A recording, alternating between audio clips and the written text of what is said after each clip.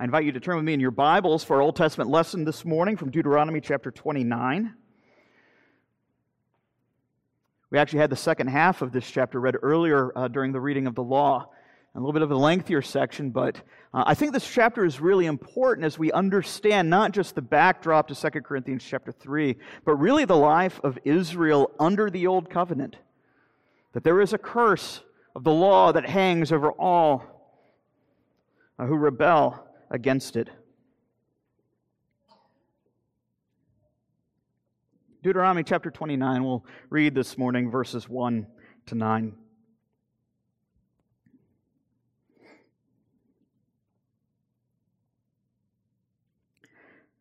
These are the words of the covenant that the Lord commanded Moses to make with the people of Israel in the land of Moab, besides that covenant that he made with them at Horeb. Moses summoned all of Israel and said to them, "You have seen all that the Lord did before your eyes in the land of Egypt, to Pharaoh and to all of his servants and to all this land. The great trials that your eyes have seen, the signs and those great wonders. But to this day the Lord has not given you a heart to understand, or eyes to see, or ears to hear. I have led you 40 years in the wilderness. Your clothes have not worn out upon you, and your sandals have not worn off of your feet. You have not eaten bread, you have not drunk wine or strong drink, so that you might know that I am the Lord your God. When you came to this place, Sihon the king of Heshbon and Og the king of Bashan came out against us to battle, but we defeated them. We took their land and gave it for an inheritance to the Reubenites, the Gadites, and the half-tribe of the Manassites. Therefore keep the words of this covenant and do them, that you may prosper in all that you do." Again, noticing there the words of, where did it go? Verse 4, really the emphasis there that we'll see Paul highlight in chapter 3 of 2 Corinthians. But to this day the Lord has not given you a heart to understand, or eyes to see, or ears to hear. So with that in mind, turn with me to 2 Corinthians chapter 3. This morning we'll give our attention to verses 12 to 16. Just 5 short verses, but really dense verses. But as this exists within a broader context, one that we have spent already now 2 or 3 weeks in, I'd like us to begin reading in verse 7, as Paul again contrasts the ministry of Moses versus the ministry of the Spirit under the new covenant. So 2 Corinthians chapter 3, beginning in verse 17, we'll actually read through the end of the chapter, but just focus this morning on verses 12 to 16. Paul says this, "Now if the ministry of death, carved in letters on stone, came with such glory that the Israelites could not gaze at Moses' face because of its glory, glory which was being brought to an end, will not the ministry of the Spirit have even more glory? For if there was a glory in the ministry of condemnation," that is, that ministry under Moses, "then the ministry of righteousness must far exceed it in glory. Indeed, in this case, what once had glory has come to have no glory at all. Why? Because of the glory that surpasses it. For if what was being brought to an end came with glory, much more will what is permanent have glory. Since we have such a hope, we are very bold. Not like Moses, who put a veil over his face so that the Israelites might not gaze at the outcome of what was being brought to an end. But their minds were hardened. For to this day, when they read the Old Covenant, that same veil remains unlifted, because it is only through Christ that it is taken away. Yes, to this day, whenever Moses is read, a veil lies over their hearts. But when one turns to the Lord, the veil is removed. Now the Lord is the Spirit. Where the Spirit of the Lord is, there is freedom. And we all, with unveiled face, beholding the glory of the Lord, are being transformed into the same image from one degree of glory to another. For this comes from the Lord, who is the Spirit. This ends the reading of God's Word. Let us pray. Our gracious God and Father, we do ask that you would, by your Spirit, enlighten our eyes to see those truths that are so clearly propounded and put forth in your law and in your word. Help us to see that we might believe what you want us to believe and that we might do what you have commanded us to do. We ask these things in Christ's name. Amen. I think there's a certain awkwardness in this particular passage given our current cultural climate. I want to say from the outset that this passage has nothing to do with face masks. And yet at the same time, there's a central feature here, isn't there? It's the driving metaphor, it's the driving image that Paul is in fact giving, that Moses has his face covered. And again, what I want us to understand is that I am not giving a veiled reference, pun intended, to this particular current political debate. Right? I think this provides us with an important path forward in thinking, how do we read our Bibles? Are we going to be like the quarterback who he has, Philippians 4:13 splashed upon his helmet that says, I could do all things through Christ, who lets me rip Bible verses out of their contexts? Or do we help to try to understand what the Bible actually says in its own given context? By the way, I actually like it when football players have that, but we do need to understand this passage in its particular context. So I just want to clear away some type of underbrush. I know these are difficult times, and I don't want anybody to think that I'm giving some type of subtle references to what we should or should not be doing with respect to that. That is not the point here at all. But the passage before us remains the passage before us. We cannot skip over it. And so we have to consider what it is that Paul is talking about. The fact that Moses is wearing this veil over his face, what is it that we need to do? What we need to do, I think, is to think theologically about these themes as they are presented in Scripture, to help us line upon line understand a passage within its given context before we try to apply the context to our daily lives.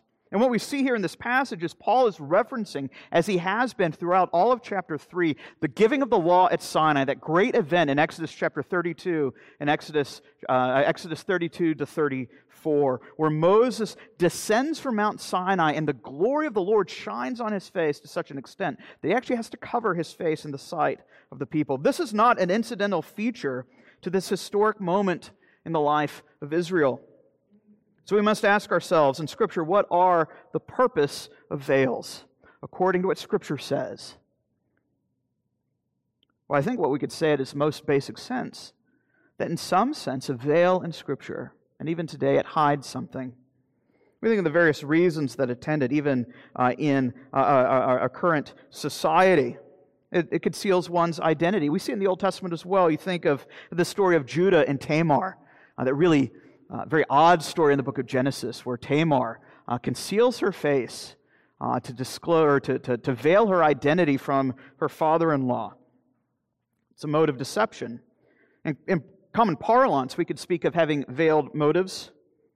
It's a euphemism for deception, or to have one's intentions or actions, as we might say, shrouded in secrecy.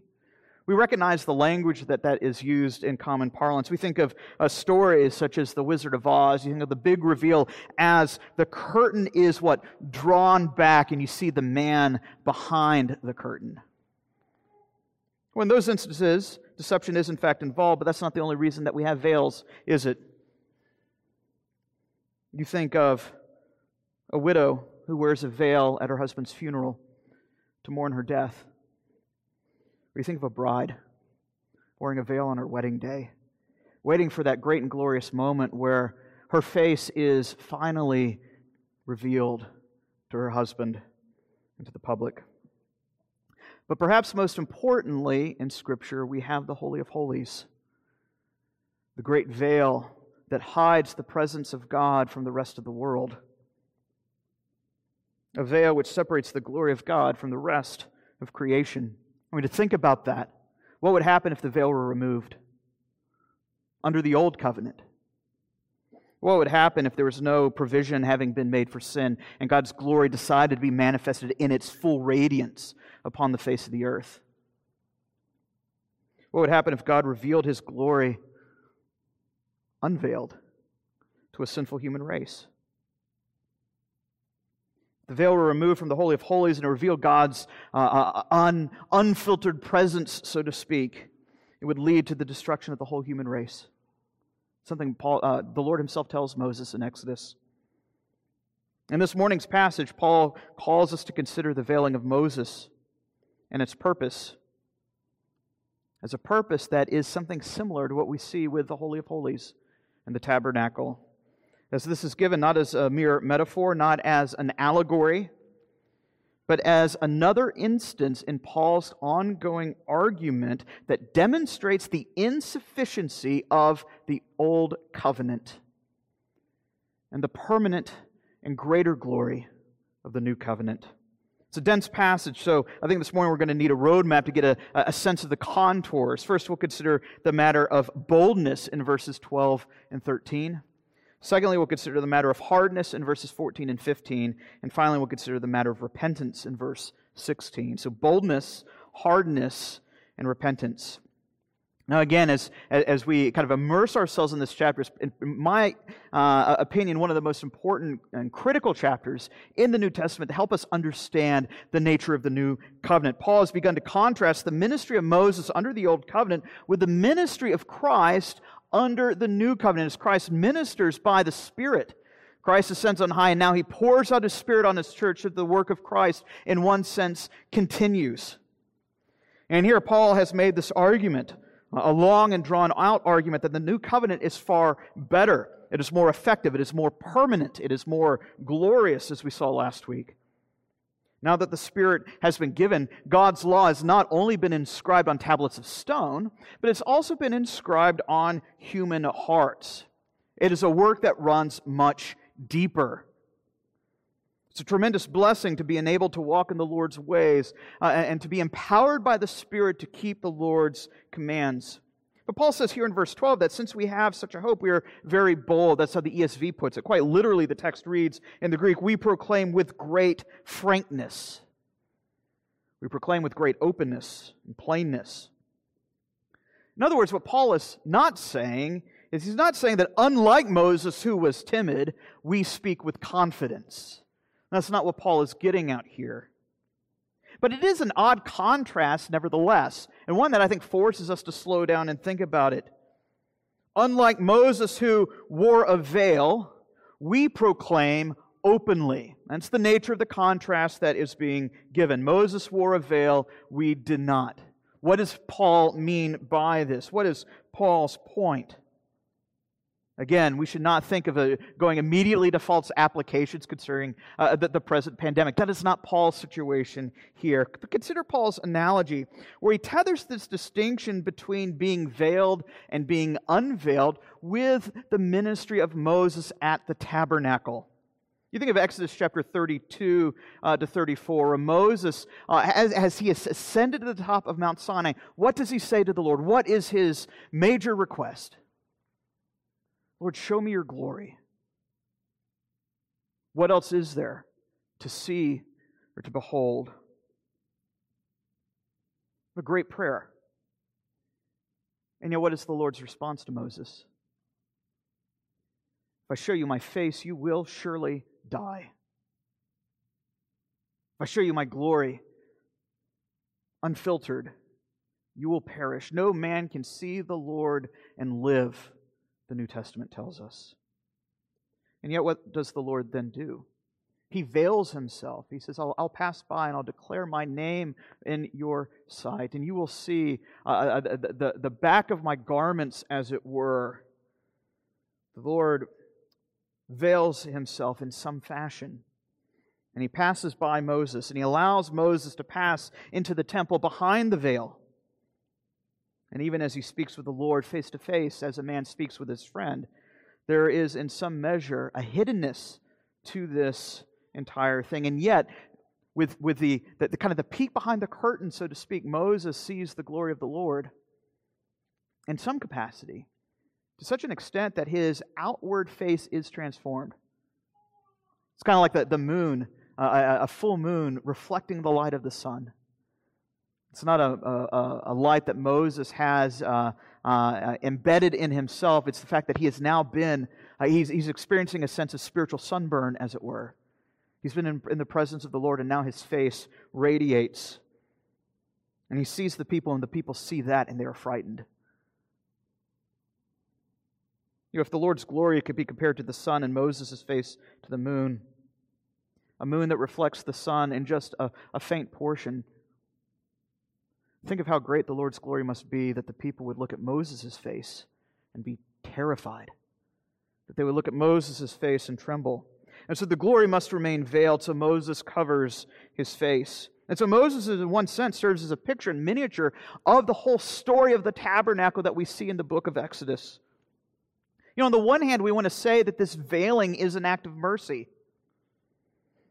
If God's glory burst out from behind the curtain, the people would surely die. That's one of the things the Lord tells Moses. No man could see my face and live. So the fact that the Lord veils himself is, in one sense, an act of mercy. And yet, on the other hand, this veiling is also, at the same time, an act of judgment. If you look down here at verse 18, a passage that we'll have to focus on next week, we find that true transformation only happens if one does see the Lord. So the situation that Israel has herself caught on the one hand, she can't fully see the Lord and survive the judgment ordeal. On the other hand, if she doesn't see the Lord, she will not be transformed. And this is the situation that Israel finds herself in. If Moses' veil is removed, Israel is destroyed. But on the other hand, so long as the veil remains, Israel remains unchanged. She remains hardened in her own particular sin stance. Caught between the proverbial rock and a hard place. They're not destroyed, but they're not changed either. They're kind of held in limbo of sorts.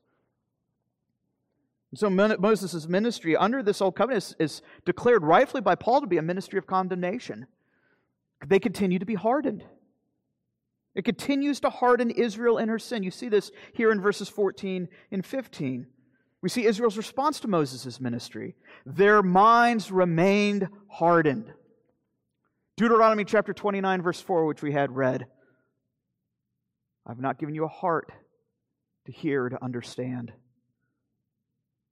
We recall Israel. What were they doing when Moses descends the mountain? To give Israel the law of God finally. What were they doing? They had fashioned a golden calf. 2 golden calves. Said, these are the gods who have delivered us from Egypt. They're engaging in illicit sexual activities. This is not but 40 days after the giving of the law, and now they have openly rebelled against it. What we see is this hardening is not an intellectual problem. The solution is not simply to have more Sunday school classes, as it were, for ancient Israel. It's not simply an intellectual problem, it is a moral problem. Their hearts remain hardened. The solution is not more education. What the need is a need for moral and spiritual renewal. A need for real transformation, something that can only be accomplished by the work of the Spirit. And that is Deuteronomy 29 in a nutshell, as it gives you a single chapter summary of the life of the entire nation of Israel up until the first coming of Christ.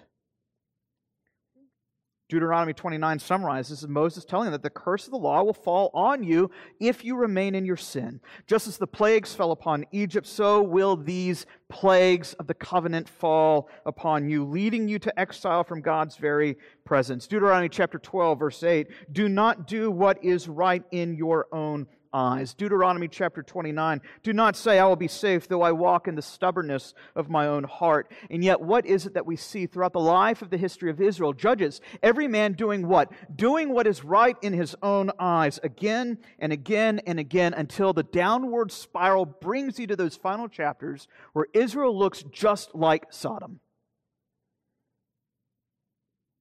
You see the idolatry continue in 1 Samuel.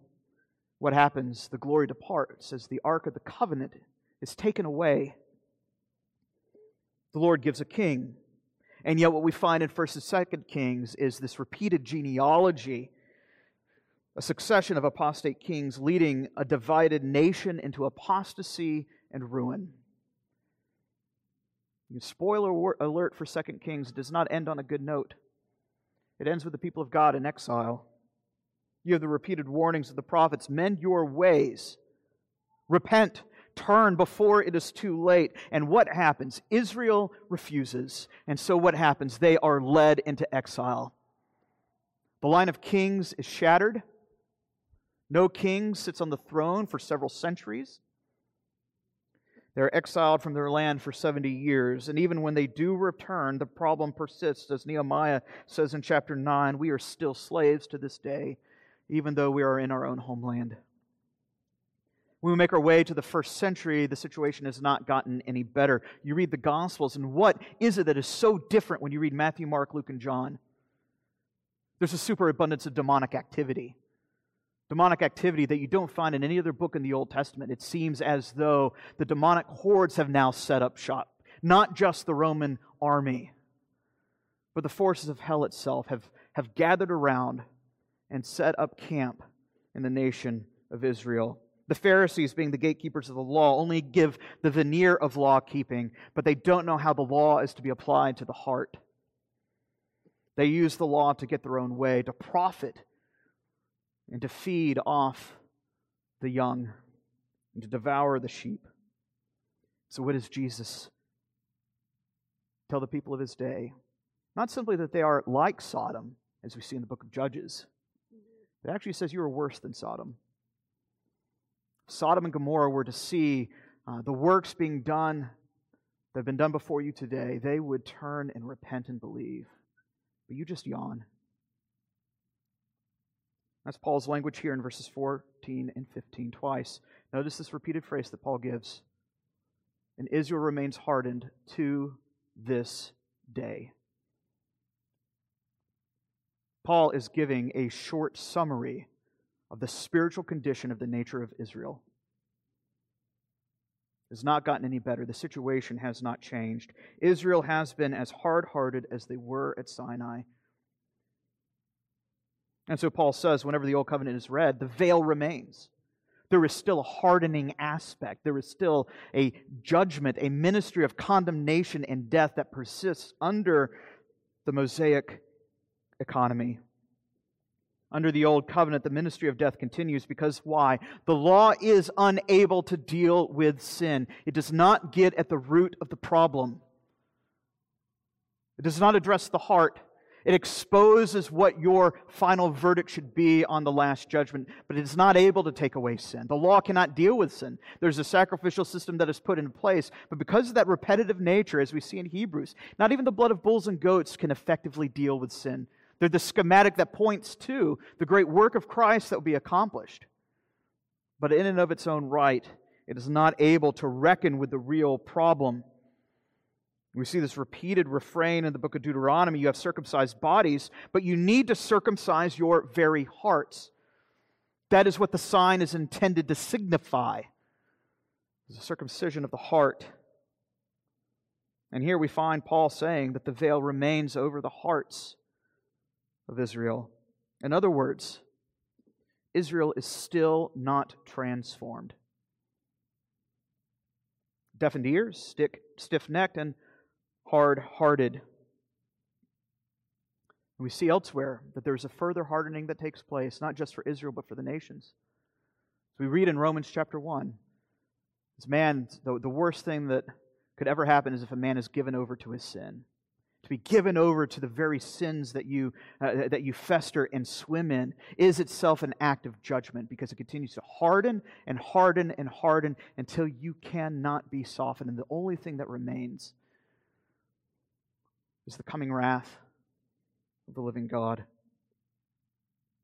Israel had not only failed to grasp the glory of the new covenant.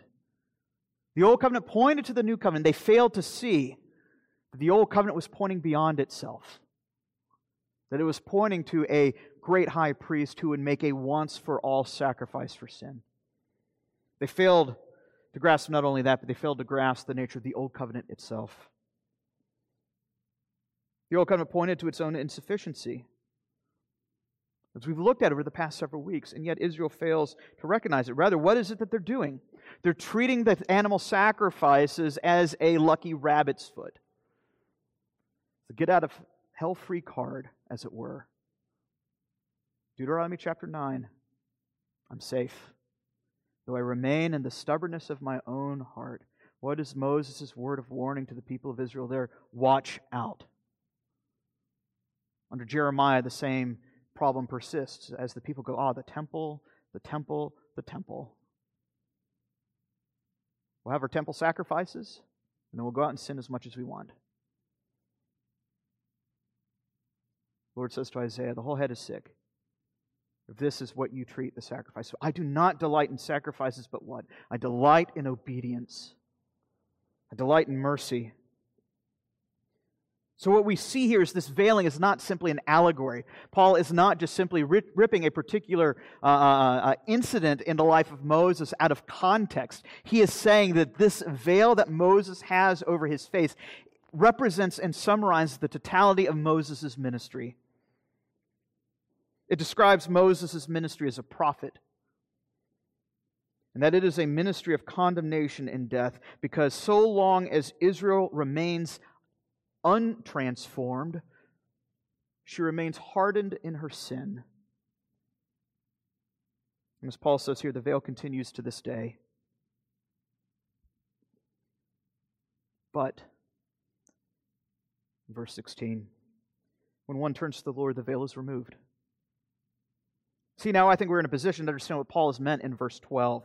When he says that we are so bold, again, I think it's better to translate this, we proclaim with openness. The contrast that Paul is giving here is between his ministry and that of Moses'. Moses' veiled ministry was a ministry of judgment, a ministry that leaves Israel hardened in her sin because it does not get to the heart of the matter.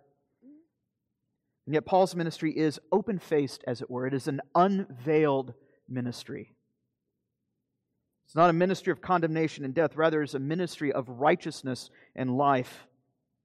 In verses 17 and 18, which we'll look at next week, it is a transformative ministry wrought by the Spirit in beholding God's glory in the face of Jesus Christ by faith. One where it's not the external features that are transformed, but it's a renewal of the heart from glory to glory to glory. But it does leave us with a problem here. A problem that we face and a problem that Paul himself will address. How can one behold the glory of God with an unveiled face and not be destroyed? How can one see God and live? Remember the Lord's words to Moses, no man could see my glory, no man could see my face and live. How can the Holy Spirit transform a sinner without the sinner being utterly destroyed in wrath and judgment, as this is the Spirit of holiness, and we are sinners? How can the tongues of fire descend upon the saints at Pentecost and they not be consumed in judgment and wrath? It's the question that Acts 2 at Pentecost is positing. It can't be done under Moses. It cannot be done under the Old Covenant. But this is what makes the new covenant so much better. This is what makes the ministry of the Spirit so much more glorious. Under the Old Covenant, only one priest could enter once a year, on one day a year, to offer one sacrifice a year, and that is it. Nothing else, nothing more. And even as he enters behind the veil in the Holy of Holies, it is clouded in incense so that he might not see the Lord. And yet under the new covenant, we are told that because we have such a high priest who has offered up himself once and for all as a sacrifice for sin, that sin has been dealt with once and for all. And so a better covenant has been established. The temple veil has been torn in two. Not so much signifying man's access to God that is true, but if you read the Gospel of Mark and the rest of the synoptics, what happens when the veil is torn in two? The Spirit bursts forth from the temple. The first thing that happens after the temple veil is rent is what happens. You have a Roman centurion, a Gentile, confessing that what?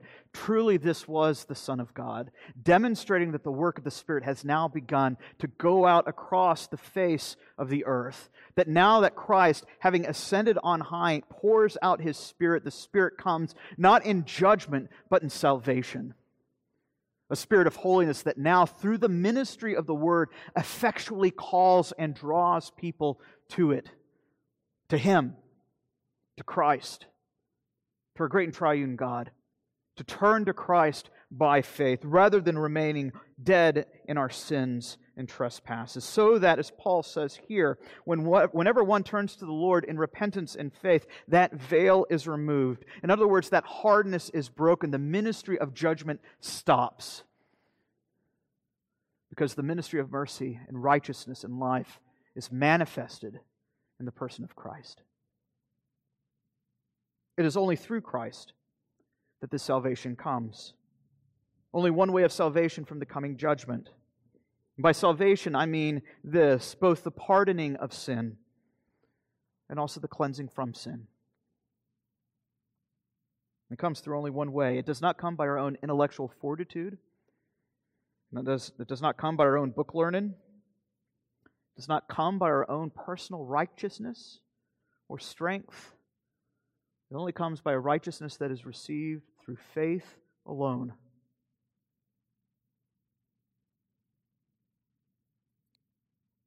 If it's not contingent on our own works, then there's the good news that this message goes out to whosoever will. That anyone who turns to the Lord, anyone who calls upon His name will be saved. That the hardness will be removed, that sin will be dealt with once and for all. We find that man's problem is ultimately not an intellectual problem. Man's problem is more foundationally a moral problem. His heart has been corrupted by sin.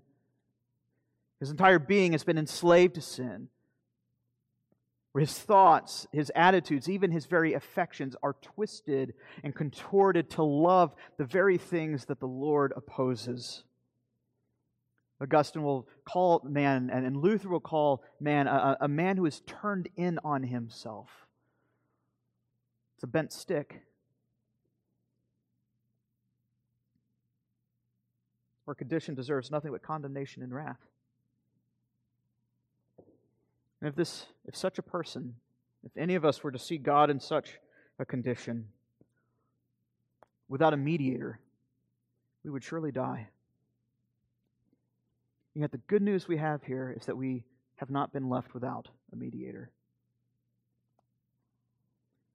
We have Christ, who reigns on high as our great high priest. On account of the fact that He has given us His Spirit, we can now have our hearts truly transformed.